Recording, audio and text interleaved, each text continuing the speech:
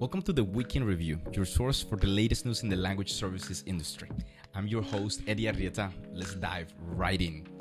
If you're looking for upcoming events in the second half of 2023, look no further. Check out our article, multilingual.com, that includes events like Tina's Clean 2023 in September 1st and 2nd in Cordoba, Argentina, Going Global Los Angeles, September 20th and 21st in Los Angeles, California, Elias Networking Days in Krakow, Poland in September 28th and 29th, Tao's Annual Conference 2023, October 4th in Salt Lake City, United States, and many other events, including, of course, World Silicon Valley on October 10th and 12th. And South Africa recognizes sign language as one of their 12 official languages alongside English, isiZulu, Afrikaans, and others. This in an effort to help protect the rights of the deaf and promote inclusivity.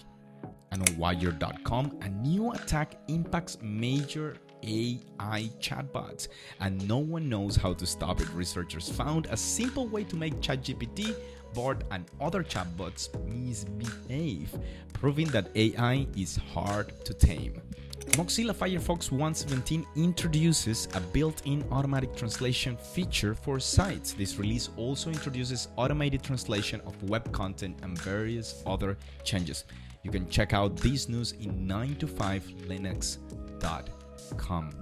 And if you're looking to motivate yourself to learn a new language, check out how theconversation.com goes over the self-determination theory to measure motivation. This might be the way that you can find to learn a new language.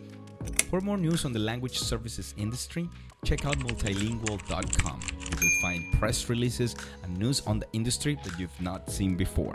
This has been the Week in Review. See you next week.